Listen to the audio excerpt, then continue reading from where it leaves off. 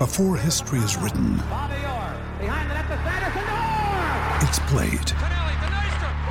Before it's frozen in time, it's fought one shift at a time. Before it's etched in silver, it's carved in ice. What happens next will last forever. The Stanley Cup Final on ABC and ESPN Plus begins Saturday.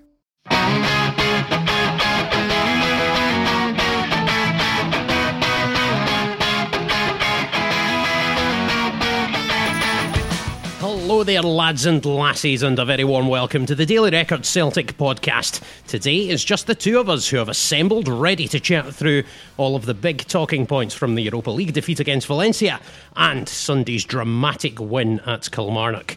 I'm Stuart Hodge, I'll be hosting the pods, and Michael Gannon from the Daily Record Sports Desk joins me as we sift through all of the fallout from two dramatic games involving the Scottish champions. We will also look ahead to Thursday night's shindig at the Mestalla. So, I don't know about you, Mick, normally I'm all about the old chronological order, but I think we have to start this week's pod by talking about the weekend's drama down in my home county of Ayrshire. Now, obviously, there's an unfortunate amount of non-football nonsense we have to touch upon, but let's start off with the FITBA. How was the game? You were there. How did you feel it as it was happening? Well, I'll tell you what, see, after about 74 minutes, I was sitting in the press box with my laptop, and I had some random collection of words in front of me, and it wasn't particularly inspiring. There was not much going on. It was a pretty dull kind of goalless draw. Not much goalmouth action. I mean, it's pretty entertaining enough in terms of scrap, but hee-haw happening. I think actually might be my fault. I think I turned to a colleague and said, this is not really much to write home about here today. There's not really much of a line, because a point would have been all the drama 24 hours earlier with Rangers dropping points, Aberdeen dropping points. They kind of, it would be as you were basically at the start of the weekend. So I thought it's a bit meh, really. And then fast forward 15 minutes and it was utter chaos. It was just bedlam, wasn't Absolute mayhem, which I think is some Scottish football is actually absolutely brilliant for. That. Oh, aye. You can be sitting at a match 1 minute and thinking there's not much going on here, and then half an hour later it's pants in the head and pencils up the nose. It's all great fun. I'll tell you what, the fact you've got a Blackadder reference in there early doors, I'm a big fan of that kind of work. It's my generation, so. Excellent. Now, I mean, this seems a little wee bit an obvious question, but given the nature of that victory, the old cliche is, it's what champions do. They dig out results at other top teams. And what they do is they go out, even if they've not played their best, they get the 3 points. Now, if you couple the fact that Rangers have dropped points again and that Celtic won in that nature as well, I mean, is the title even more Celtic's to lose than it already was? I think this is the weekend. I think when we look back on the season, I think this could be one of the weekends you look at as a defining factor in the campaign. I don't see any way back in terms of Rangers catching Celtic now. I think 8 points with 12 games to go. Rangers need Celtic to drop 3 defeats, or 4 draws, or 5 draws, whatever. And because the points, the goal difference is different as well. It's quite huge. So I just don't see Celtic losing 3 games more than Rangers. I think the season is now effectively done. Aye. You think he that's says it? I've not got a coupon up since October. No, I think so. I think the only kind of match now I think you can look to is perhaps the Old Firm game end of March.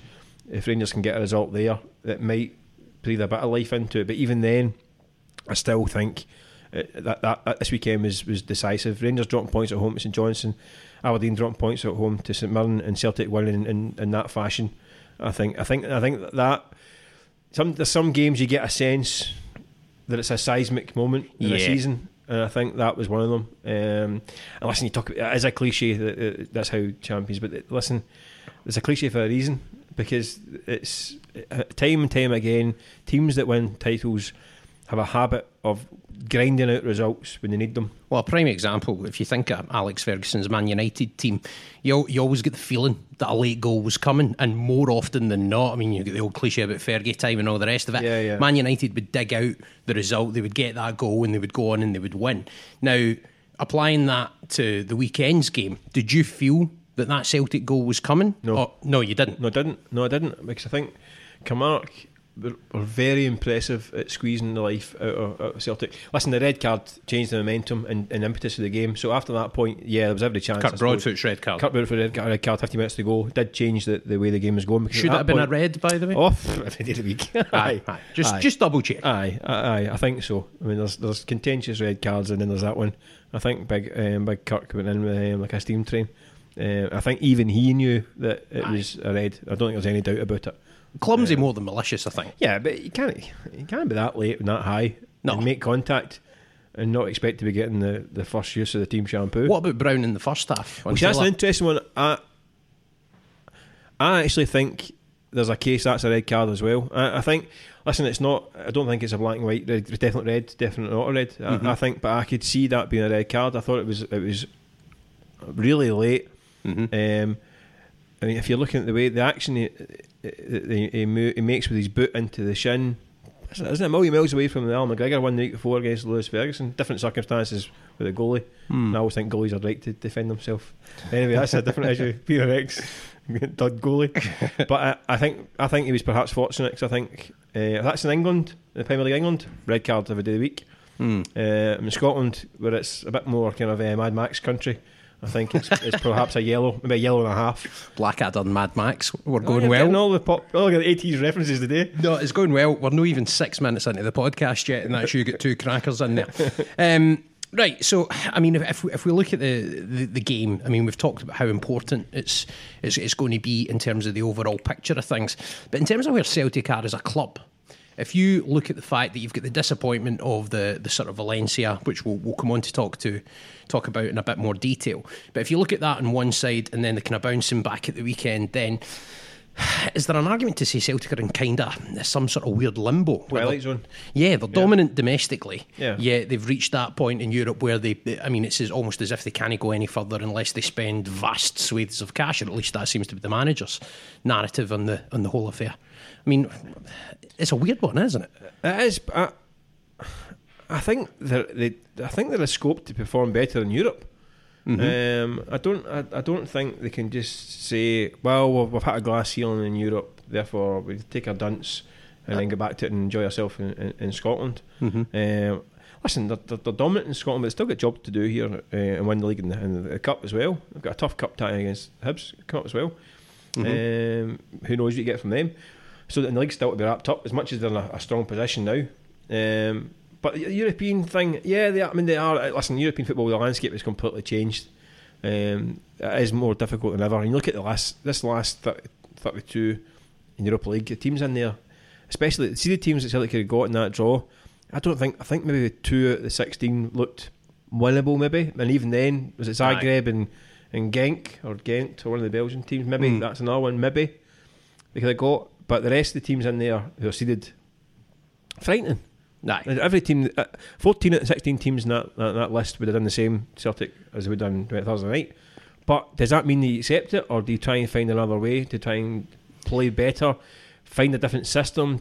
Is there not an argument, though, if you look at what Celtic did in the 3-3 game with Man City, which I still maintain, I think that's probably one of, if not Celtic's best performance in Europe, one of their best. They've had bigger results, but if you look at the fact that Celtic went toe-to-toe with a team as good and as rich and with as many quality players as Man City, they played the same style of football as them. They went basically toe-to-toe like 2 boxers, and they came off even in points, if you like, to continue. I think they tried variants of that and then get scudded like PSG and Barcelona, which is the thing. So it's gone backwards, isn't it? If you score these goals, it's great. But listen, see, the great thing about football is it's probably the only sport I think that the best team or best player doesn't always win.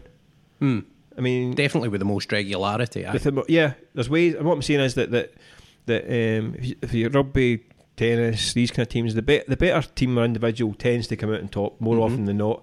In football, it's not always the case, and quite a lot of times it isn't the case. So there are different ways, because there's so many ways you can win a match or compete in a game. The difference between Kilmarnock and Celtic isn't any smaller than the difference between Celtic and Valencia in terms of financial disparity. The only thing is, when you start going up at that level, the gap does get wider in terms of quality. If you go from a 20 grand a week player to a 100 grand a week player, the gap is more than a 20 grand a week to a 2 grand a week.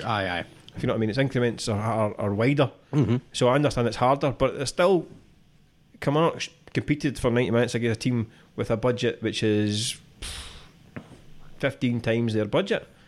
And they competed. They beat Celtic twice at Rugby Park, albeit there's other factors. But you use these factors, and Celtic haven't. In the last 3 seasons, I don't think Celtic have used other factors to their advantage to try and compete with better teams, because they tend to lose to better teams. Mm-hmm. Listen, PSG, Barcelona's, these kind of teams, Bayern Munich's. You expect to lose, but you expect it. You don't expect to get scudded by 7. Make them work for it. Make them hard. Exactly. Make it work. I think.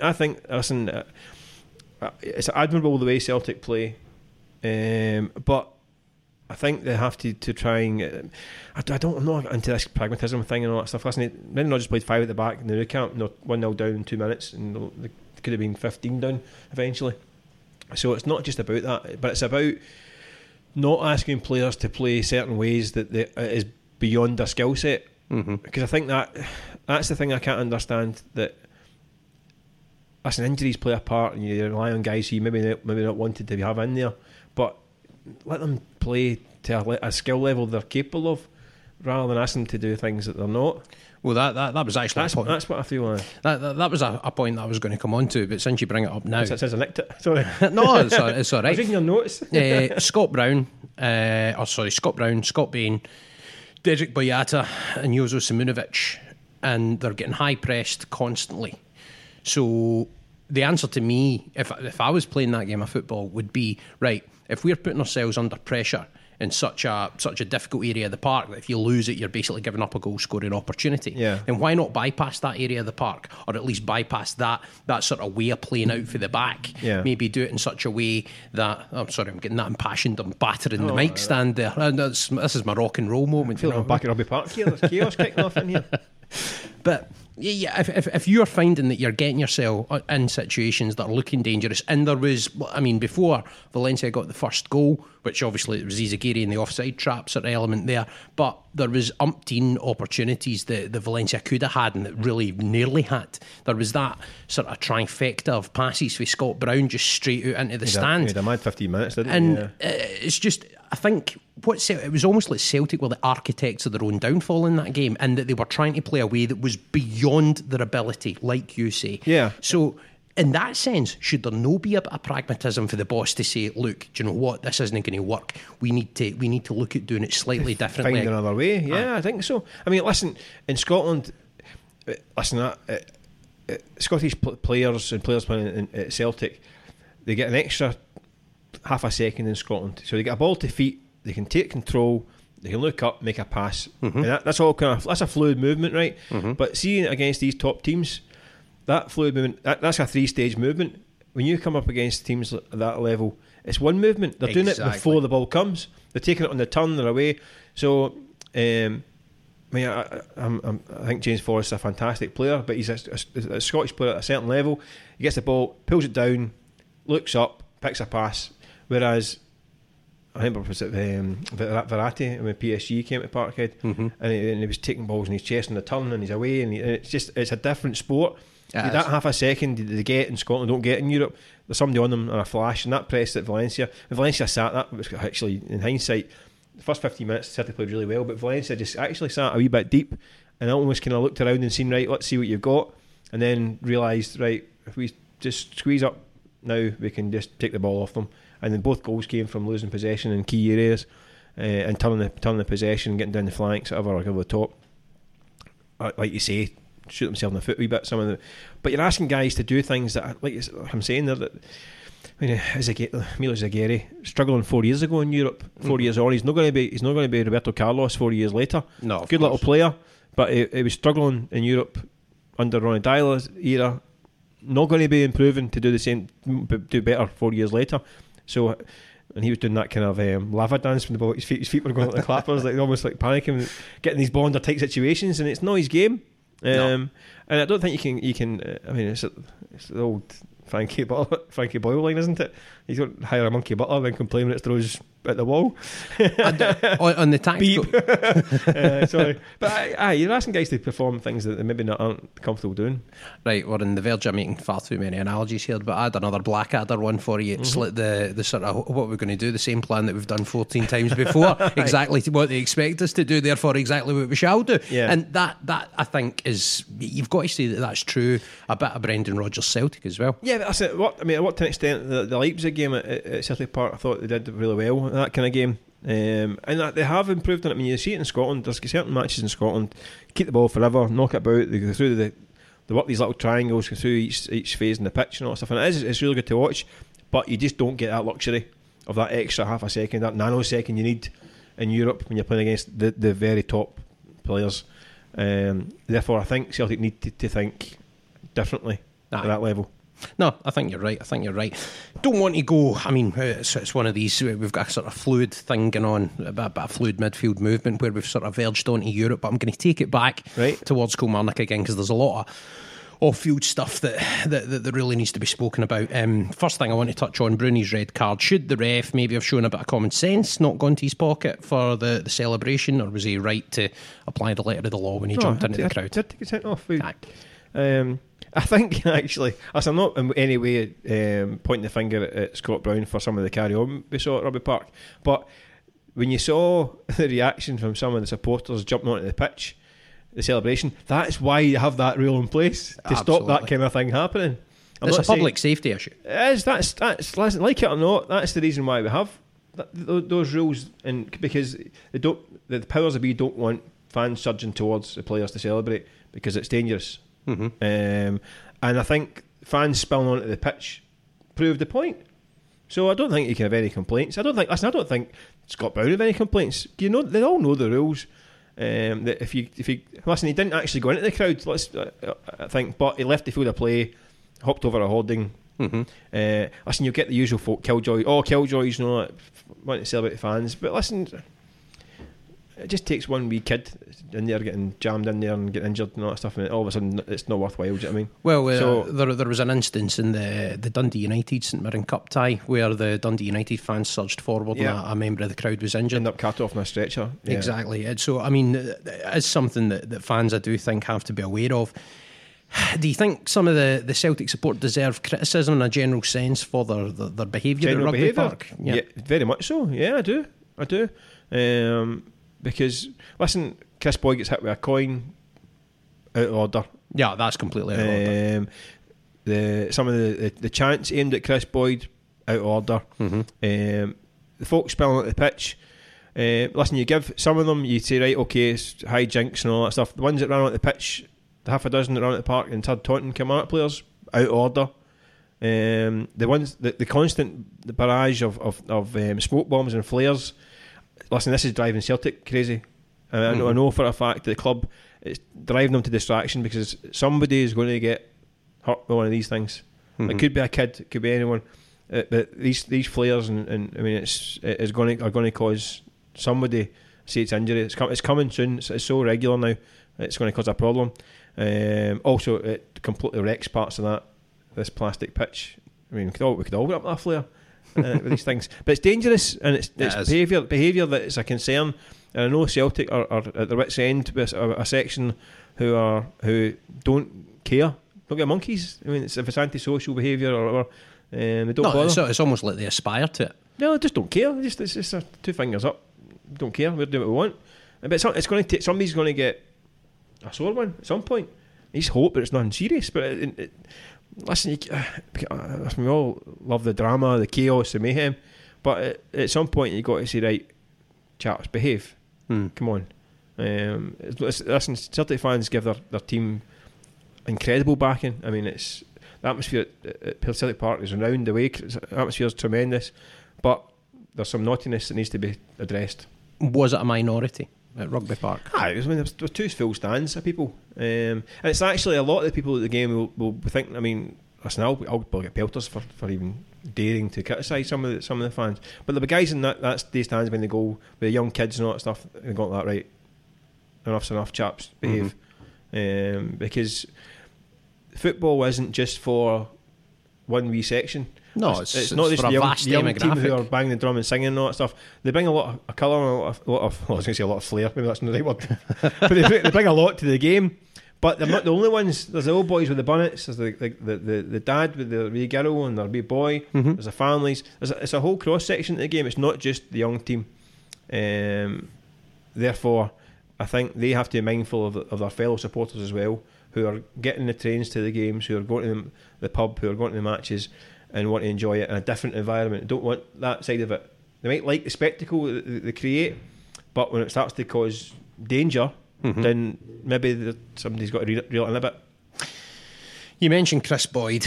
We need to really talk about that. That is such a big incident in a general sense, and one of an alarming number of coin throwing incidents that we've seen in Scottish football this season alone.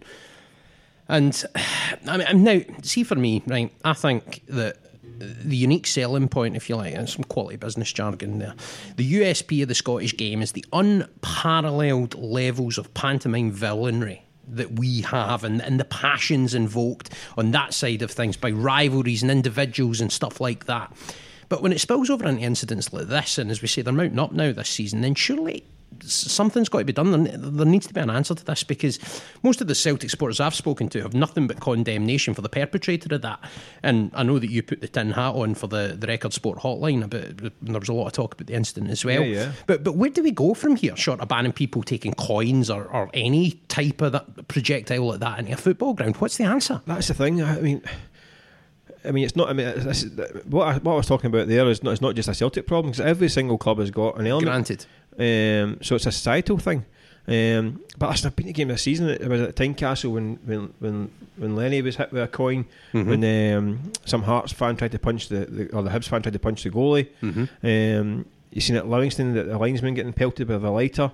It seems to be that it's crept back into the game, this behaviour. So we've got a real problem. But listen, there's an easy way to deal with it. Would be a strict liability job. But the chances the clubs voting for strict liability are absolutely zero. Because if you start talking about fining clubs for the behaviour of the fans, points deductions, can you imagine points deductions in Scottish football? It'd be negative points totals for winning the league, because nobody would have any points.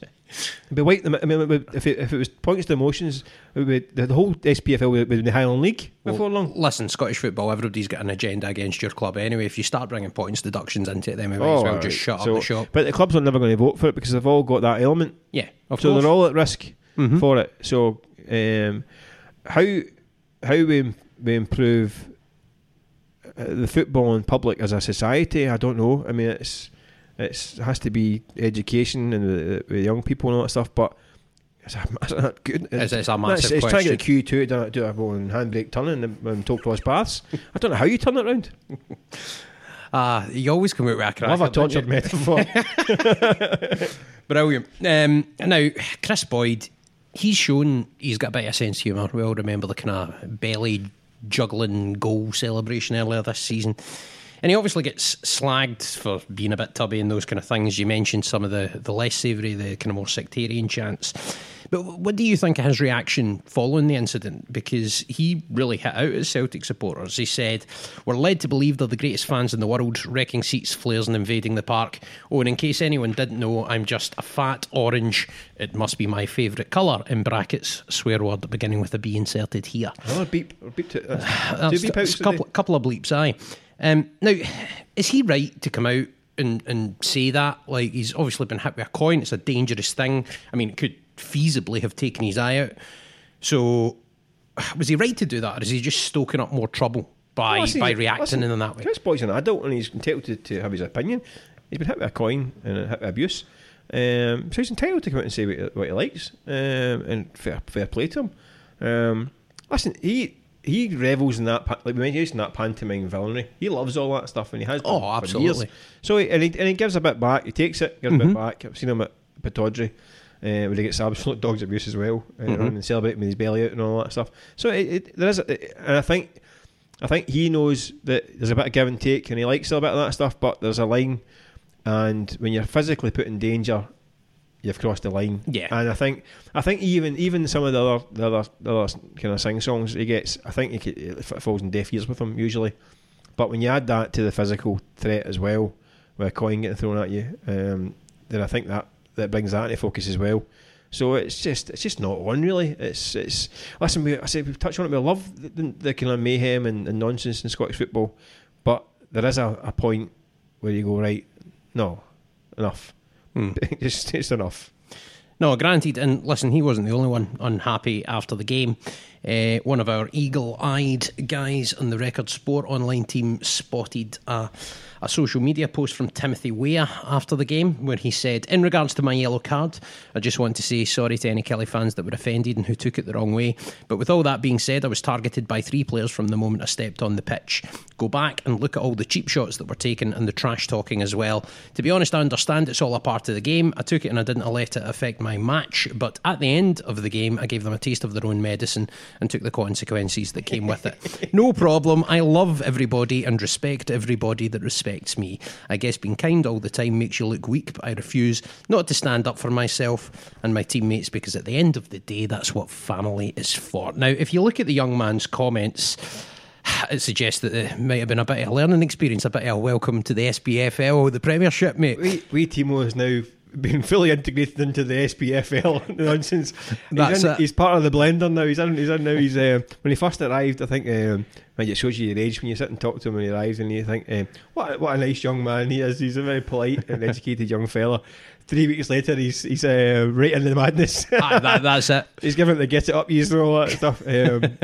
Listen, if he's going to write, if he's going to write the debate of players trying to wind him up, then he's going to get a lot of bookings. That's it. He's going to be a target. But listen, I think Celtic fans will be listening to that. I think it was whipped down quite quickly, wasn't it? It was. I think he kind of thought better of putting it up publicly. Or somebody thought better of him putting it up publicly. Well, that's it. So it was a bit immature. Listen, these guys. He's got about 15 million followers. So I think his dad was quite famous. Apparently so. Mum was at the game. On Sunday. Was she? Yeah, the First Lady of Liberia at Rugby Park. That's right. Aye. Apparently she was in doing Jaeger bombs and fanning by gaslight. That's a joke, by the way. That's the pub. The name of the pub. No. I know, but I'm saying that's a joke. I'm pretty sure she wasn't doing Jaeger bombs. She got around then. Fair play. You can't fault that philanthropy. A bit of a sight for her. But no, these boys are different. I mean, it's maybe I'm the wrong generation, but they're all social media savvy and all that stuff, and get their message out, albeit if it's only for the short period of time. Listen, I'm all for players saying what they think. I don't like gagging players or telling them to shut up. Well, you're a journalist, Michael. That's to be expected. Exactly. I rely on these people saying daft things. But listen, as I say, I think Celtic fans would be listening to that and seeing that and thinking, "You'll do for us, son," because he has really thrown himself into this project at Celtic. Absolutely, he seems really invested in it. Yes, you see some young loan players coming and maybe thinking they're better than this standard, and it's about them. They're passing through, and it's a wee bit about them. Yeah. And maybe it's like, I'm getting games. I'm only here for 1 minute in the pitch. I want a certain amount of minutes and. So, but what I see, he does seem to be genuinely right into it, mad for it. Mm-hmm. So I don't think anyone will have a problem with him coming out and saying, listen, as I say, he's got to be careful that if he's going to bite and get booked every time he gets wound up on the pitch in Scotland, then he's going to be getting a lot of bookings. And he's going to be getting wound up all the time. Yeah, exactly. But I don't think it didn't affect the performance. I thought he did well when he came on. I thought he looked lively. I actually thought he should have been on perhaps 15 minutes earlier. Before the red card even before Freo did come on, sorry. Do you think Brendan Rodgers generally a wee bit slow sometimes to look to his bench? No, I don't think so. No, I think he's one of the things that's kind of struck me about Brendan Rodgers watching him at close quarters has been his in-game management. Yeah, he's really quite. He's extremely good at changing things, running repairs. I mean, even if he starts a formation or a system he doesn't like, you'll see the run repairs happening quite quickly. Mm-hmm. So no, I wouldn't say that's the case. No, I don't think so either. Yeah. It was just I also think he wanted to give Odsonne Edouard a certain amount of time. Listen, he faded badly. But I think he wanted to get him up, because the only way he's going to get back to up to speed is if he plays the minutes. So I think he had this conflict of sticking with him to get beyond that kind of hour mark and beyond, and then changing. But you get the feel. I mean, he must be sitting on the bench even with a quarter to go. When you look around, you got Weah on the bench, Oliver Burke on the bench. It must give a manager a little bit of kind of comfort, thinking, right, I'm not going to go yet, but I've got some hefty artillery on the bench here that can come on. So I can understand why he maybe waited purely for get minutes for Edouard.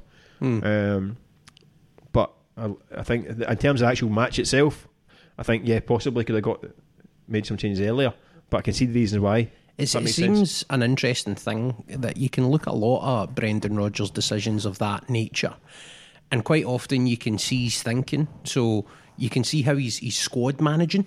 Yeah. But you can also see at the same time as he's squad managing, you can kind of see when he's making decisions that are based on the game. And it's almost like you can discern which decisions are on a sort of more general basis and a kind of squad sort of thinking type of playing. And then there's other decisions that he makes where you think, all right, he's quite good there. He's actually trying to influence something in this particular match. Yeah. But it's quite transparent, I think. You can see when he's applying which methodology. Or is that just me? No, well, if I can see it, it must be quite transparent, because I'm a bit slow in the uptake usually. No, definitely. But there's always a few plates getting spun at the same time, isn't there? I mean, there's another European game around the corner. That's a ridiculous schedule. I mean, from the middle of the summer. Aye, the first half of the season is, I mean, it's still, the actual, in terms of the schedule and the Scottish season, it still isn't right. No, you don't think? No, I don't think so. So what would you change? Well, we'll get the winter shutdown in January, but we play 2 months worth of football in December to get to the winter shutdown. Therefore, we need the winter shutdown because the players are knackered through December. Right. I know they don't like it, but I would punt the semi-final and final of the League Cup back to March when there's nothing happening. I get the two rounds of fixtures off the grid, because then you invariably end up with teams involved with having to play an extra match in December to cover the match they play in the semi-finals and then the final. You might have 2 games to make up, so you end up with 9, 10, 11 games in December. And you chuck in the European aspect as well. I don't see the point of playing the League Cup group section in July, when the teams that need to play in June and July are not playing because they're playing in Europe. The ones that could do have been up to speed earlier, so I may bump the whole season earlier.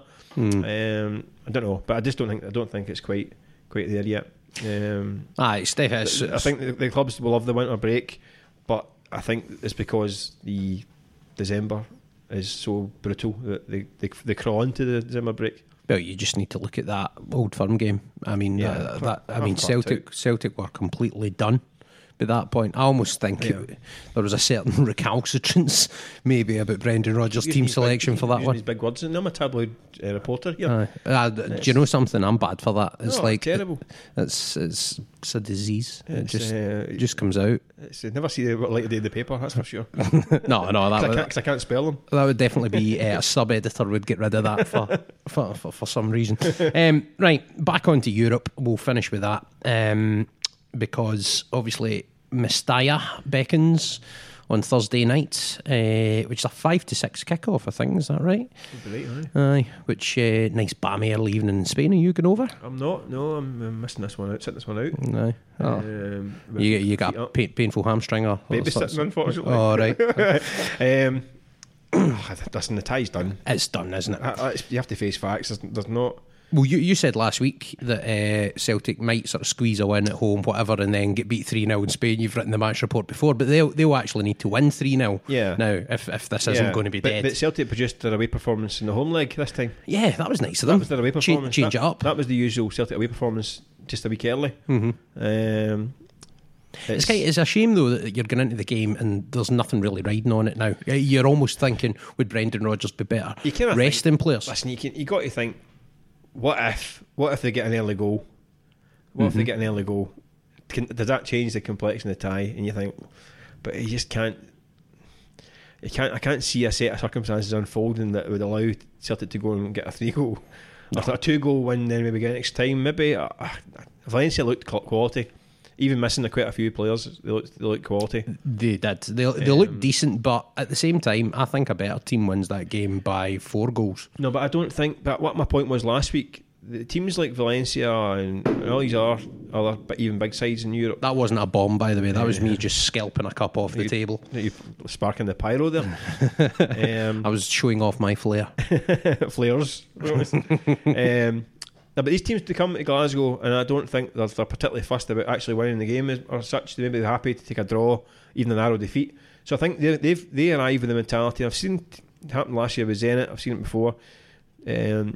Teams come to Glasgow, maybe falling for the whole kind of Parkhead mythology and thinking we'll go there, we'll get one each draw, maybe a narrow defeat, and we'll take care of business back at home. I think Valencia came in with that attitude as well. First 20 minutes last week, where kind of, we'll just see how it goes here, and then I think quickly realised they get gifted a goal at bad times. But even when it went 2, I think they were particularly happy just to kind of contain and see it out. Still think a bit of joy towards the end, but I think even then they'd have been happy. Even 1 and 2-1 would have been fine with that. They'd been over the moon with that result. Do you think they would have been surprised at the lack of response from Celtic though? Because Celtic didn't really push that much. Odsonne Edouard came off the bench and he changed the game a bit, but only a bit. They weren't really allowed to. I mean, we touched on it at the start of the podcast. They kind of just sat on Celtic in the middle of the park and pushed up. Two centre forwards pushed up to cause problems with the bound from the back, and Celtic just couldn't really get up and get through they got up the pitch. Just left them kind of really up blind alleys and all that stuff. It was really quite a kind of controlled, organised performance by Valencia. It was just always seemed to be a step ahead. So I didn't see an awful lot of evidence to suggest that that's going to change in Spain. I think Valencia would have to be, completely lackadaisical to the point of ridiculousness to get any hope.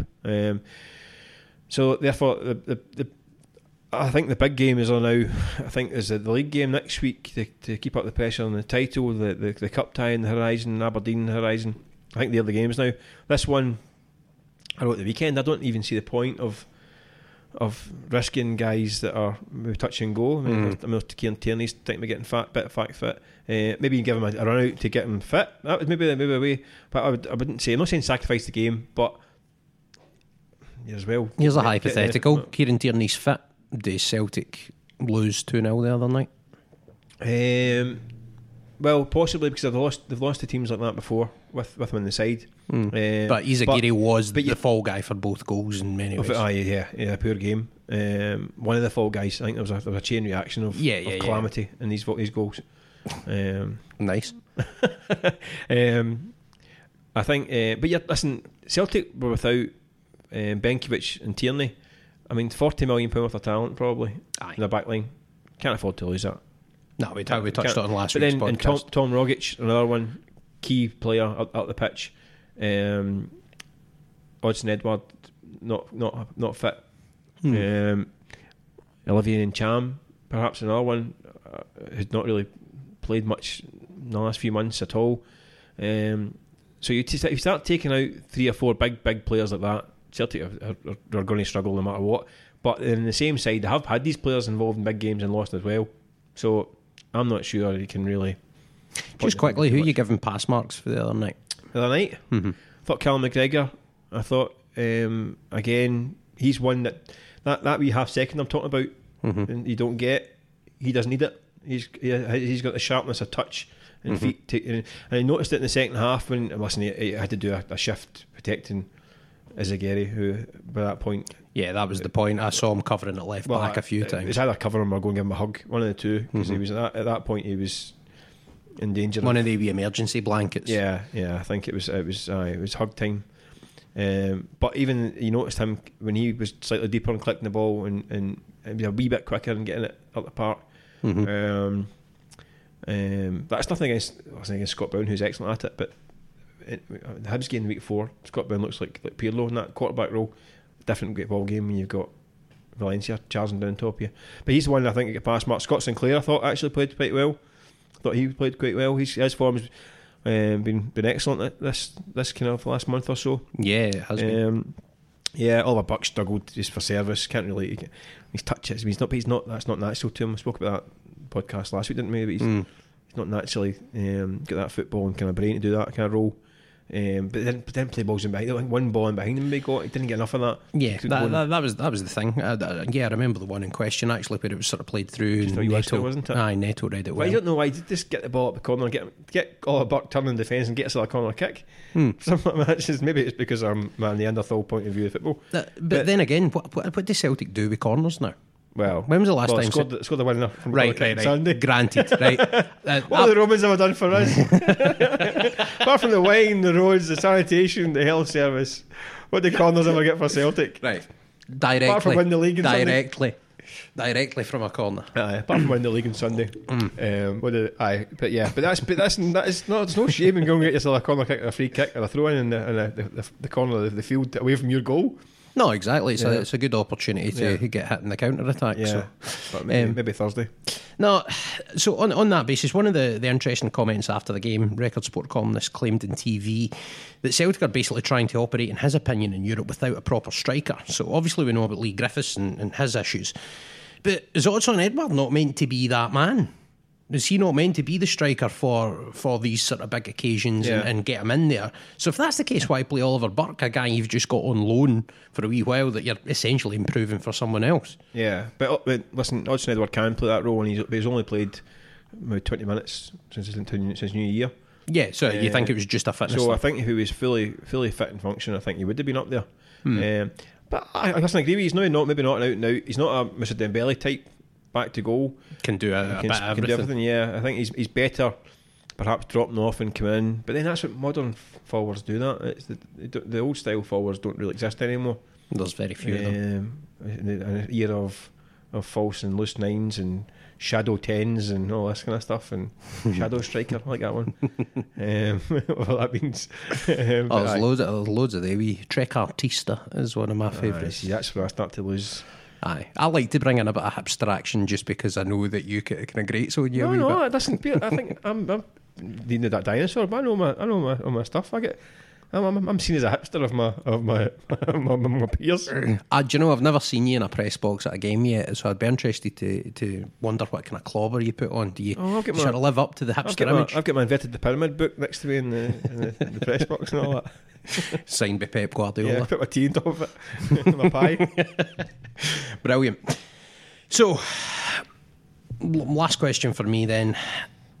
How do Celtic push on in Europe in a more general sense? If we accept that they're probably crashing out of the Europa League now, looking ahead to next season, what would constitute progress next season for Celtic in Europe? Because, I mean, you alluded to it last week. It's bonus ball territory for Celtic. It's essentially a kind of shot to nothing type scenario where anything they get was going to be a positive. But I think definitely among some supporters that I've spoken to, there seems to be a sense that the nature of the way they sort of, I wouldn't want to say lie down, like they didn't lie down to Valencia, but it was essentially passive. I think passive is a very good way to put it. Yeah. So I think, don't know what it means, but people can say it all the time. But that's the thing. Like if it was as easy as that for Valencia to come and win at Celtic Park, right? Yeah. How do Celtic get back to the point where at least they can say that they're home with the disco lights and stuff like that? Because it used to be Celtic could compete with just about anyone at Celtic Park. Now, we spoke last week about how the wage bill was different in that time and blah, blah, blah. Yeah. But how do Celtic get back to at least some sort of aura of respectability against that second tier? So we're not talking the G8 or G9, we're talking the second tier of clubs. Yeah, listen, it's a big question, but there is absolutely no reason why Celtic cannot be Champions League group stages every single year. I know that the budget maybe be for 2 or 3 times out of 5, but I don't see any reason why they can't, because as long as this Champions route is open to Scottish clubs, I think that is I'm not saying it's a free pass to the Champions League, but it's a certainly much less bumpy route than it could be, and that route is going to get closed. I mean, because the teams that come through the Champions route invariably get scudded every single season, including Celtic. In recent times, but as long as that path's still open, there's no reason why they shouldn't take it. I mean, the teams that they faced, AEK Athens weren't any great shakes. No, Celtic should have won that time and get horsed right and centre. So what Celtic have increased the wage bill. I mean, they've got a pretty tasty wage bill now, but they've got the squad is too bloated, and there's too many mediocre players filling the squad. I think longer term Celtic have to streamline and use their money slightly more wisely on improved talent. Where that talent is, they have to be creative in finding the markets, which is a very easy thing to say. Exactly. Much harder to actually do it, given the scope that most these big clubs have now in terms of where they get the players from. They've got eyes everywhere, and they just hoover them up into their youth academies. Look at Chelsea, Man City, have got 30 players on loan. Yeah, it's ludicrous. It's obscene, actually. It is. It's something that he's looked at, actually. But we can hark back to the kind of Wanyamas and these kind of guys, Van Dijks, the ones that they found and moved on to greater things. But that's what they have to try and do. Perhaps with the rival of Vakin Bayu and the lad from Ukraine, whose name I can never pronounce. Shved. I put my teeth in. Shved. Yeah, Marlon. Marlon. Yeah, me Marlon. Marlon Shed. Sounds like a player as well. So this may be a move back towards that. Depends if he's shreddy to fit into Scottish football. That's a second yellow. Is it? What was my first? Definitely too many big words. So that's what they need to think. Need to better use of resources, creative scouting, and the Champions route is still open to them. I think they can then perhaps address ways to play against the better teams that.